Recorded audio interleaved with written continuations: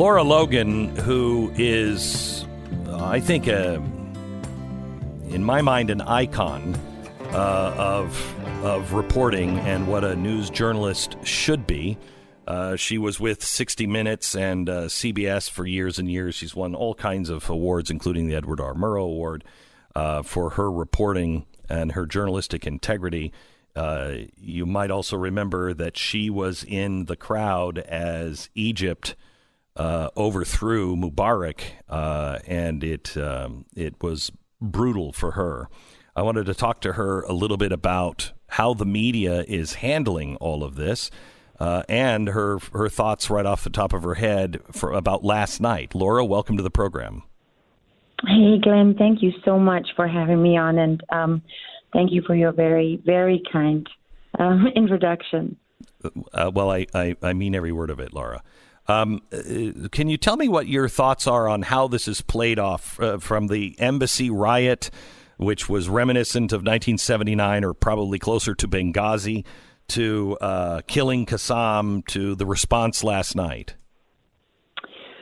Well, what's very interesting for me, having spent many years on the ground in the Palestinian territories, in Israel, in Afghanistan, in Syria, in Jordan, 5 years living in Iraq. I've traveled all over Iraq. I've been smuggled into, insurgent parts of Damascus and all that kind of stuff. And so, it's what I am always struck by when I see these events unfolding is how important the context is for the conversation. Because Persians, if you spend any time with Persians, what you learn about the Persians and Iran, Iranians identify themselves as Persians because it goes back to the time of the Persians, right? Sure, when the Persians ruled.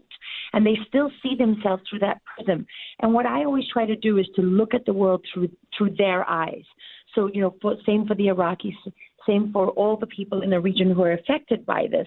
And the conversation that's playing out in the U.S. seems very often feels like it's devoid of that kind of context, right? Because we tend to look at things only through the prism of now.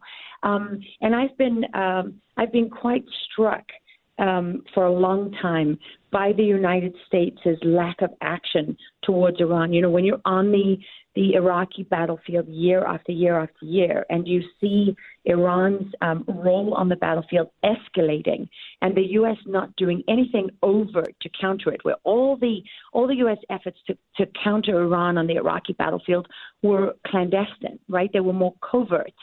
And so there's an inherent dishonesty in all of the reporting, because we're still talking about the Iraq wars, if it was a war, between the U.S. and Iraqi forces. But who in this conversation about Qasem Soleimani is asking why?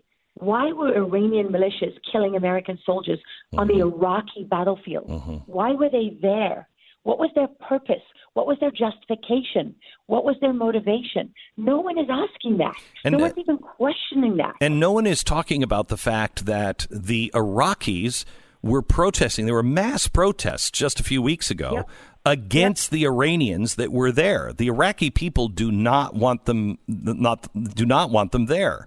All we hear about is how they don't want us there. But we are protecting a lot of the Iraqis as well. That's very true. And of course, Iraq is a mix of Sunni and of Shia people, right? And the Shia, like the Iranians are Shia right across the border. So there's their loyalty and their faith, in Shiite Islam. And then there's their national identity as Iraqis. And then, of course, there are also millions of Iraqis who are mixed Sunni and Shia, right? You might have a one Sunni parent and one Shiite parent.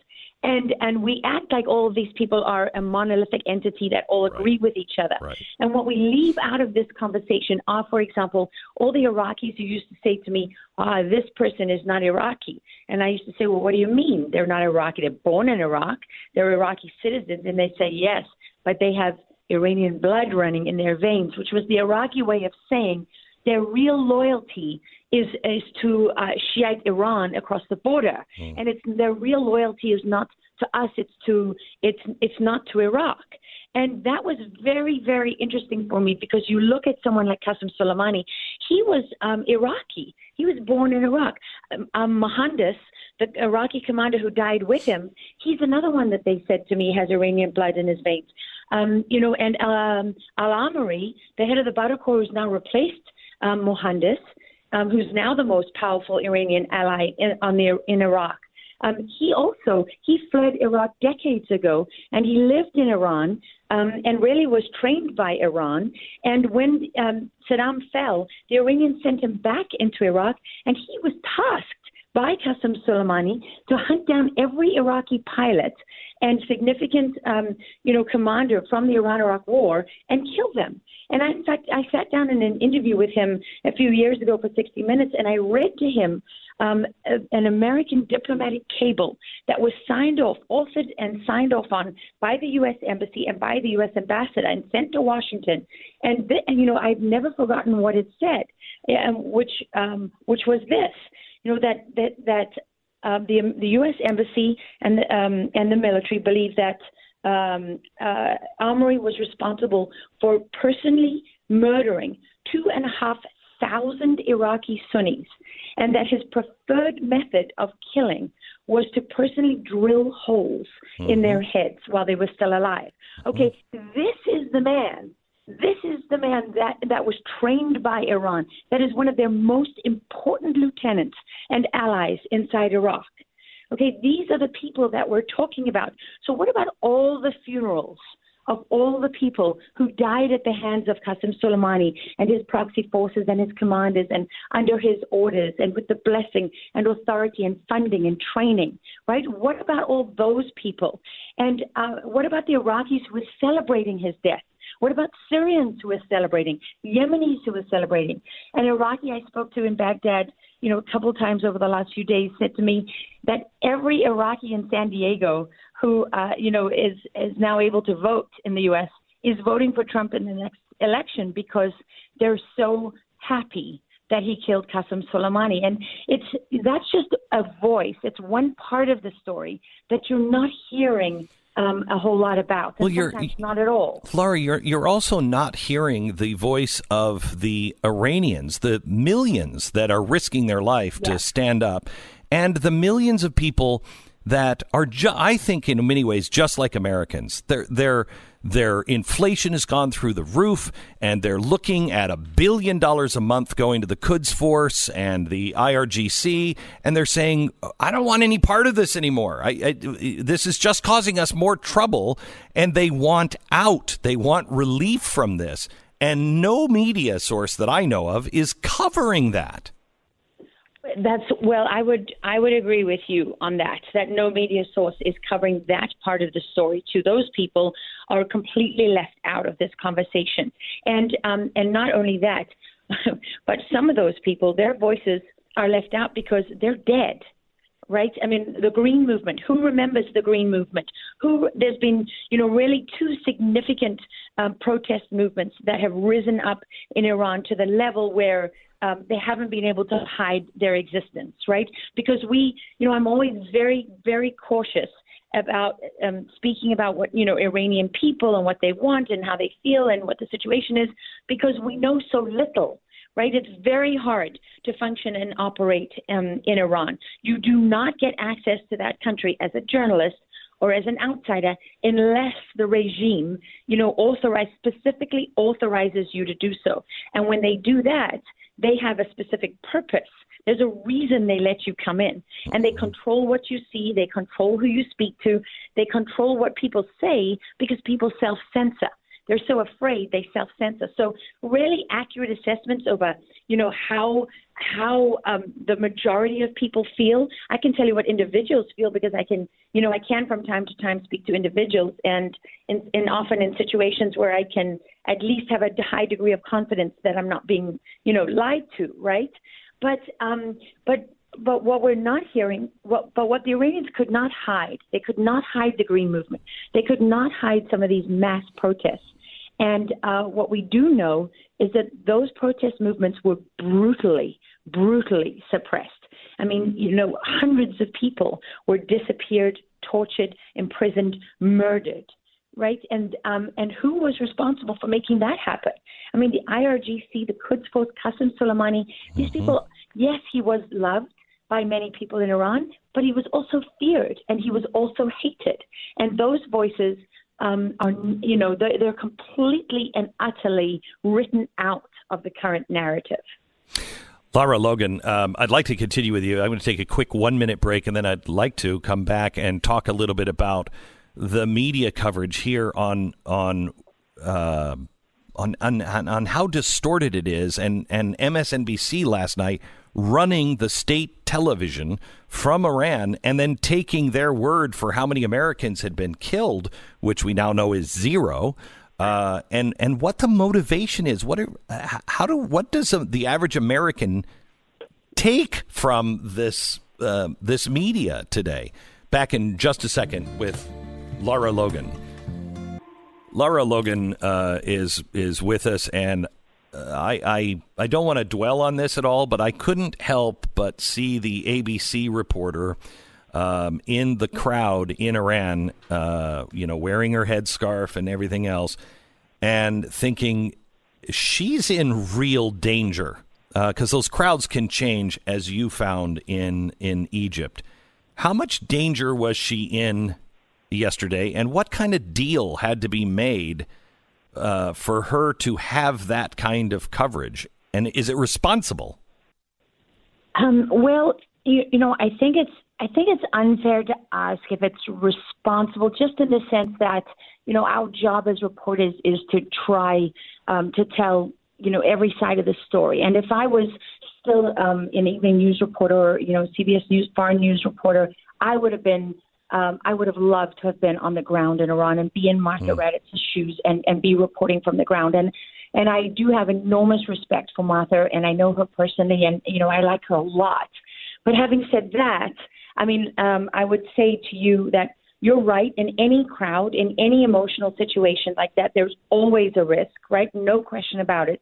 But let's not forget that Iran is not the average. It's not the average country. It's not like the U.S. Everything is very carefully stage managed. Now, you always have the risk that, you could be caught up in the stampede, right?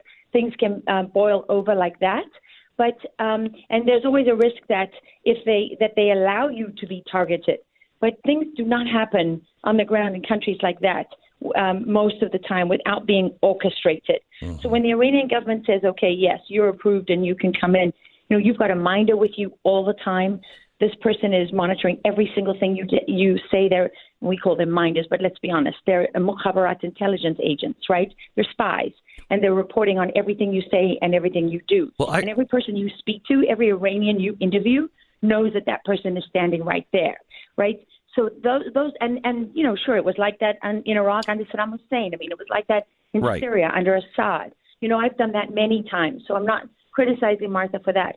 What I would say is that there's very little context. They're not giving any context in the reporting, and that's the problem that I have with this. I applaud her for being on the ground, and I applaud her for being there, and I would love to be in her shoes. But at the same time, where's that little bit of distance? What we have to do as reporters is we have to be right in that moment and be emotional and live it and bring it to life for the viewer, right, and bring you right there. But then we also have another job. Our other responsibility is to take a little step away from it and say, okay, what's the broader context? And I used to argue with U.S. soldiers all the time, right? Because contrary to what people say, I didn't live with U.S. soldiers in Iraq. I lived with Iraqi people. And when I would go to the bases with them, and they would say, well, you reporters never tell our story. You never do this, and you never do that, and you're so biased. And I would say, look, it's great that you've employed this, 50 people, and you've built this well, and there's water in the village. But what has this done to move the needle for unemployment in the country as a whole? How many Iraqis today, how many more have access to clean drinking water who didn't before? Oh, yes, they did before. In fact, the infrastructure has been destroyed, and now fewer people have it today. I used to explain to them that there's a context in which you're operating. And I have dual responsibilities to you, to the Iraqis, to the taxpayers back home, to the government that sent you here, to the military that's trying to manage these operations. All of these responsibilities compete, and they're all equal. And I have to be, try to be fair to, to everybody. So I don't just get to tell your story and not bother about the context. And that's what I feel is is happening in some of the reporting that I've seen from the ground there. It's all about one perspective, and there's no real distance to it. There's no, like, nobody's putting it in context and saying, hey, wait a minute, wait a minute. Like, but they were chanting death to America before Qasem Soleimani was right. I understand Martha not having to add context while she's on the ground. But when I say was it responsible, I mean put some of that in there. As much as she can get away with, yes. But back home, ABC should be saying, look, she's, we made, we made a deal. She has minders. She has people with her. So she's bringing a certain context to the, to the picture here. But they're just using it as straight reporting. Same thing with NBC last night, running state television where they were reporting 30 soldiers. Yeah, it's just stunning. That to me is just saying, well, how about this, Glenn? Okay, how do you know that the pictures they put on state TV show what they say they show? Right. How do you know that? Like, I was having conversations with various people, a couple of intelligence people.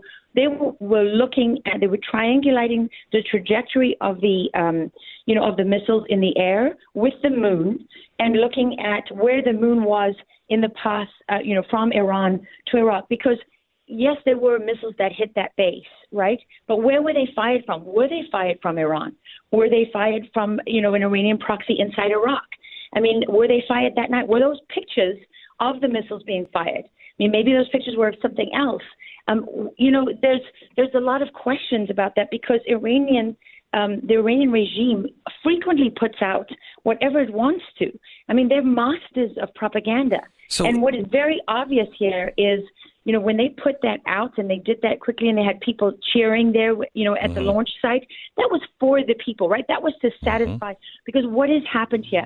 This is the part that, for me, the most significant thing that I think is missing here from the news coverage, where reporters have really failed in their duty, is that the strength of the reaction to Qasem Soleimani's death is absolute verification of the significance of the strike. Because the media here seems to want us to have it both ways, where they want to say this achieved nothing. This will not impact Iran's capabilities in any way. It's not significant at all. And then on the other hand, they want to say this is so significant that you've now put us into World War III. Thank you, Laura Logan. Back in just a minute with more.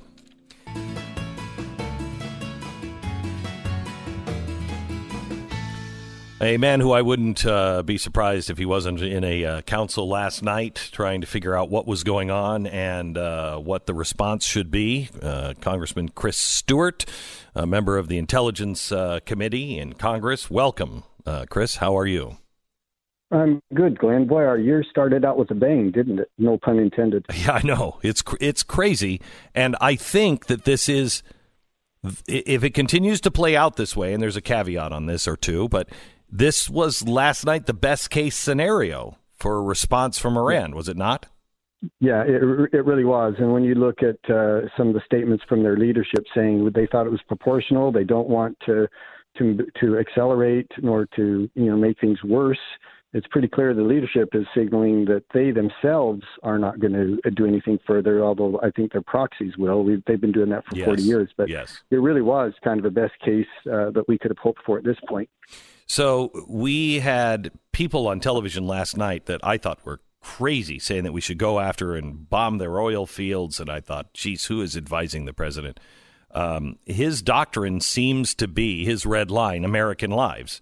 And if no American lives were lost, then we're fine. No, that's exactly. Go ahead.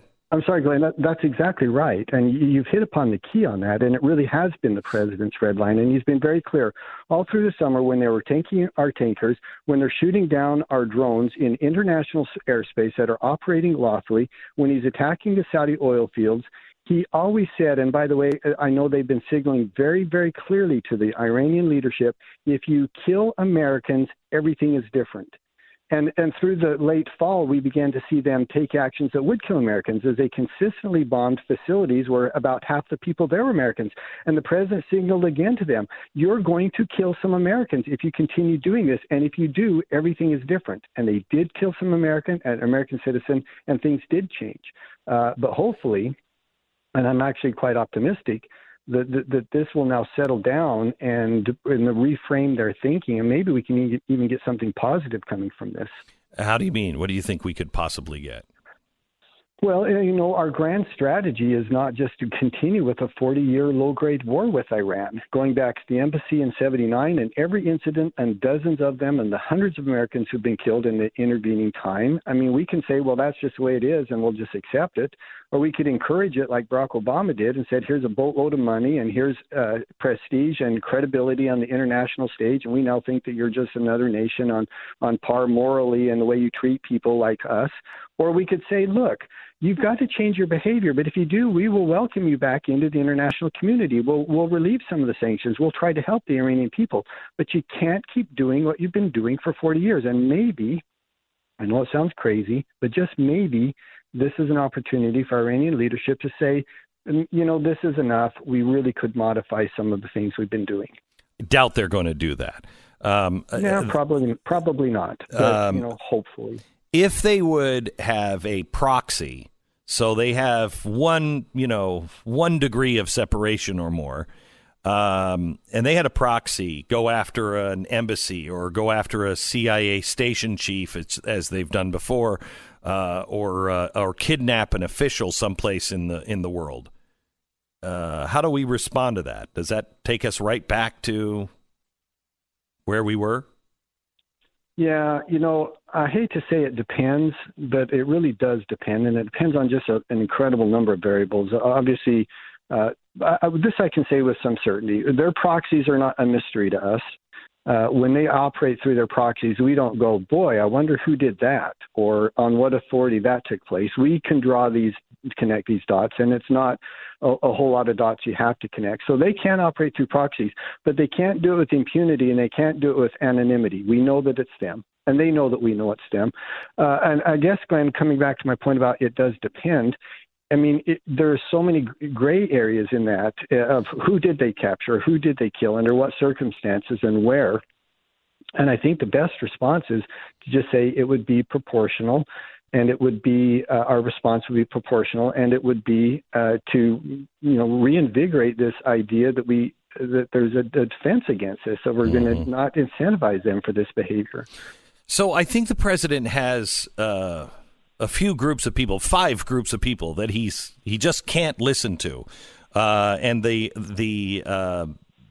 Ayatollah would be well advised not to listen to them as well. Hezbollah and the hardliners. This is not going to satisfy the hardliners. It's not going to satisfy Hezbollah, because those are the diehards that want death to America, truly want death to America. In the United States, I would have to put our GOP hardliners, that a lot of them were on TV last night saying we should bomb the oil fields and everything else. And I was thinking, that's crazy. That's just crazy. Yeah. So don't listen to those hardliners, but also the Democratic politicians who are so eager for failure here. It is insane. They were immediately saying that this is the death spiral. This is going to be World War III. The press was literally, MSNBC literally taking Iranian state television and running it on the air and letting it go unchecked. Yeah. I don't know whose hardliners and whose freaks are worse, those in Iran or those here. Yeah, you said much, and if I could respond to just a couple things on that. Number one is that I'm once again, and this is not going to shock anyone, but I'm just so disappointed with Nancy Pelosi, and this is why. And this is meaningful. This isn't just politics as normal. Nancy Pelosi had the opportunity to last night to come and see the intelligence, which is irrefutable. And yet she still went out and made this highly partisan statement about, well, this is implying that this is American aggression. After seeing this intelligence, there's no way anyone in the world could honestly come out and say this is anything than what it was, and that was the president protecting American lives. That is very clear. And the second thing I would respond to, Glenn, is agreeing with you in the fact of the hardliners. The good news is you know who agrees with you is President Trump. Right. The last thing in the world he wants is to get into any meaningful war or engagement in the Middle East again. For heaven's sakes, that's what he's campaigned on, and that's what he's done since. And he knows that. And the second person, or even more than him actually, who doesn't want a war with Iran is the Iranian leadership. They know it would be suicide. Yeah. And I can't tell you how many people have asked me over the last 3 or 4 days, I mean, really worried. Hey, do I need to go get my kids from college? You know, are we going to war? Was this? And it's like, no. We are not going to be in a major international conflict with Iran. We don't want it, and they don't want it. And it doesn't have to be that way. We can respond appropriately when they kill American citizens, as we have to. But that doesn't mean, and I'm confident that we won't be in a large-scale war with them. I just don't believe that's in the cards at all. Chris, have you ever seen? I mean, I just feel as though between the media and, quite honestly, the Democrats, I understand the Republican hardliners that just, you know, they just want to regime change and everything else. We got to stop doing all of that stuff. And I understand who Iran is, but this is not the way to go. I understand that, but I honestly do not understand. I am very concerned that the Democrats and the media are almost cheering for Iran over us, which is it's suicide. Is the divide really that stark now that even in times when American lives are at stake, they just hate Donald Trump so much they'll do whatever it takes? Well, I mean, the early indications are that's exactly the case. And I'll go back to my example of Ms. Pelosi. The responsible thing for her to do after seeing the intelligence and having her questions answered would have come out and say the president did the appropriate thing. He had no choice. She could not bring herself to do that. And if she couldn't do it, which stunningly, we consider her one of the more responsible members of the Democratic Party now, which is unbelievable to me, but compared to many of the others, she actually is. If she can't do that, then many of the others will not either. And the media will not as well. And I think it comes back to what you said, Glenn. They're just so viscerally opposed to this president. And anyone who supports him, his voters, anyone who has a kind word towards him is just their mortal enemy, it's as if they feel.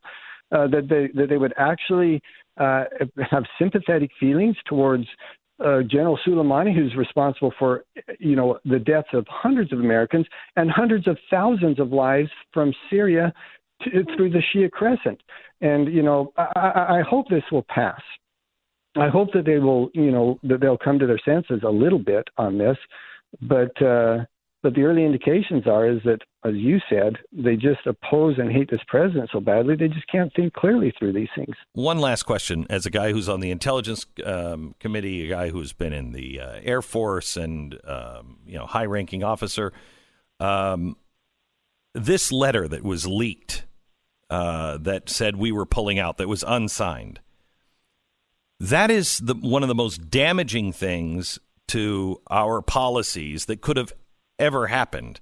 I mean, you couldn't be working for the other side and have a better thing happen than at that point say, oh, we're going to pull out, which forces the president to say, no, we're not, which enables Iran to say, look, we're winning, forces us to stay.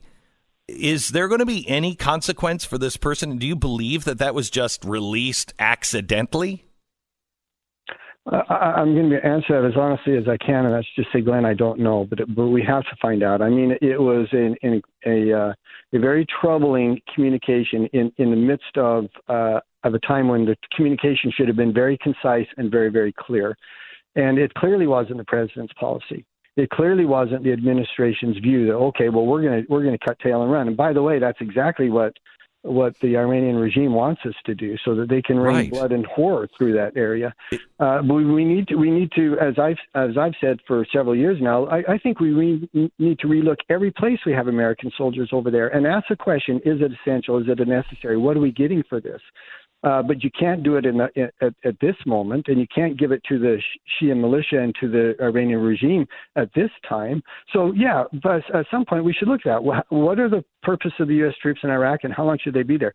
But for that communication to have been leaked deceptively like it was, and to send that kind of message, man, we'd love to find out who did that and what. Well, wouldn't that be pretty easy to find out? I mean, who wrote that? Was that a low-level private who just didn't know what they were doing? Or, I mean, that had to have some weight behind it. Somebody who wrote that, we should be able to find, and they should be fired at best. Or, at least.